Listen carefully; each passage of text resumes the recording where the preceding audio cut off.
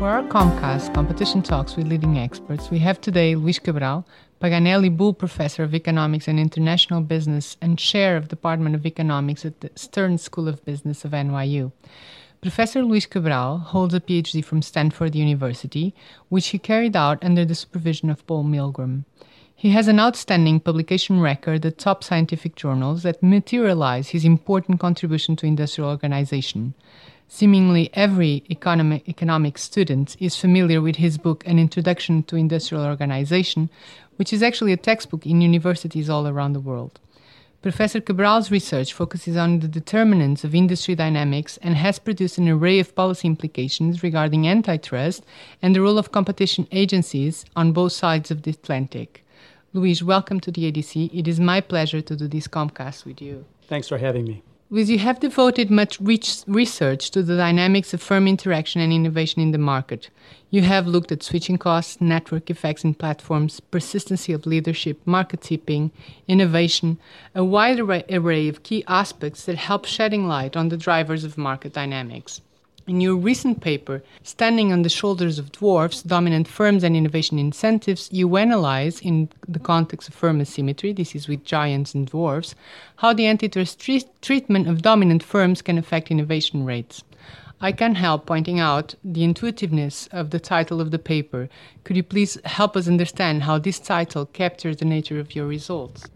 So my idea is that many of the modern high-tech industries are characterized by the dominance of one or two very large firms, my giants, so to speak, who have a very special relation to a fringe of many small firms, which can be characterized either by imitation or acquisition. That is, sometimes very large firms will acquire a dwarf, quote unquote, as when Microsoft acquires the firm that gave them Excel or PowerPoint, or Facebook acquires Instagram.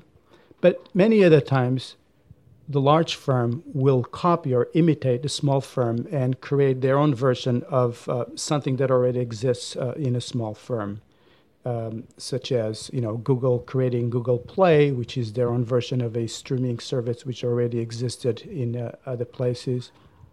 Or again, to return to Microsoft, creating Microsoft Word, which to a great extent is a copy of an existing word process that already existed.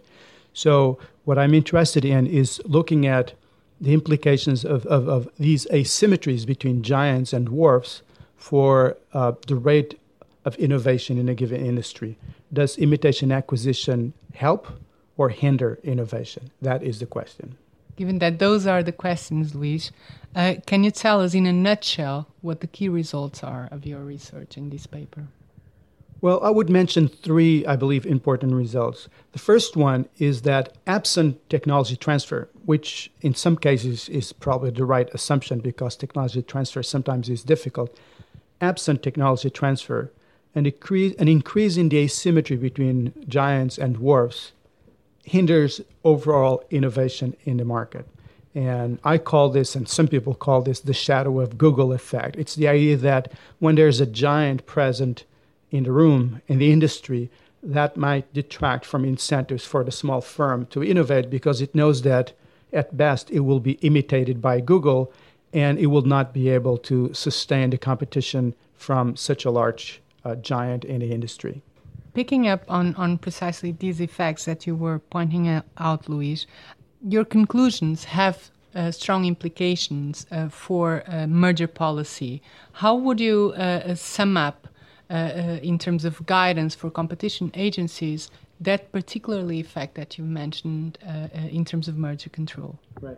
Perhaps I should, before answering that question, I just realized that I only mentioned one of my three results. Perhaps I can mention two other ones, which are also important in terms of competition policy. One is the idea that introducing technology transfer does have a beneficial effect on research, and that's basically the idea that small firms, instead of fearing being imitated, are going to be looking forward to being acquired, and that may create a very positive incentive to innovate. And the third one is that if you also consider the possibility of radical innovation, that better markets for technology, although they increase the incentives for gradual incremental innovation, they may actually decrease the incentives for radical innovation. So these are, broadly speaking, the three main results. What does that have to do with competition policy? Well, a lot. I would say that if you compare, for example, the United States and Europe in the past 15, 20 years in terms of their treatment of dominant firms, I would say that U.S. policy has been largely very lenient with respect to large firms, so allowing for these very large asymmetries to occur and continue. Whereas Europe, pretty much all of the commissioners at DG Comp have had a much fiercer and stricter policy with respect to dominant firms, be it Microsoft, be it Intel, be it Google, be it Apple. Pretty much all of the giants have considerably suffered from the scrutiny of competition authorities in Europe. So in that sense, my first result would suggest that the European stance has been better in terms of incremental innovation in a context without technology transfer. I would say that in a context with technology transfer, the opposite may be the case. In fact, if you go and look at Tel Aviv, one of the greatest centers of technology innovation in the world, pretty much the business model of every small single firm is to be acquired. They don't even think about the market. In fact, their market typically is very small, Israel. All they want is to be acquired by Google. Or Google or Microsoft or Apple or whatever, Facebook. So for them, the fact that Google is very big is actually not a bad thing. It may even be a good thing. So as often happens in economics, you might have contradictory effects going on here. Finally, intellectual protection policy may also have a role to play. And what my analysis does is to show the interplay between competition policy and IP policy. They're frequently treated somewhat differently, but they are in many ways two types of policy that ought to be looked at together. In what you have described, you mention at all times a distinction in between incremental innovation and radical innovation, and that is actually a key aspect of your paper, and that allows reconciling some of the results in the literature, which is long-standing. Can you address this distinction in between radical and incremental innovation, the way you treat it in the paper, and what do you think are the main drivers behind each of these two types of innovation? Right, that's a very good question. The literature has never been very, very clear about what it means by radical and incremental. In the context of high-tech industries, at least the way I look at it, what does characterize many of these industries is that there is a platform or an ecosystem or something like that. For example, there's the Apple iOS ecosystem. There is the Google platform. In other words, there's the Microsoft operating system and ecosystem. All of these large firms are characterized by a sort of platform on top of which many of the incremental innovations take place. In this context, the way I think about radical innovation is the emergence of an entirely new platform and ecosystem, a new Google, a new Microsoft, a new Facebook, a new Apple. So that's what I would refer to as radical innovation, whereas incremental is just a new product, a new service, a new app within a given ecosystem. The reason why I believe, and this has not been really much thought about, there is a certain tension between the two, is that as I improve the markets for acquisition, I am increasing the incentives for incremental innovation for small firms in Tel Aviv, say, coming up with new apps, new incremental applications in a given ecosystem, but I'm also reducing their incentives to be the next Google. It's what I call the complacency effect. If the incentives for coming up with an incremental innovation and being acquired are so high, then the other side of that same coin is that my incentives to disrupt that system entirely are also lower.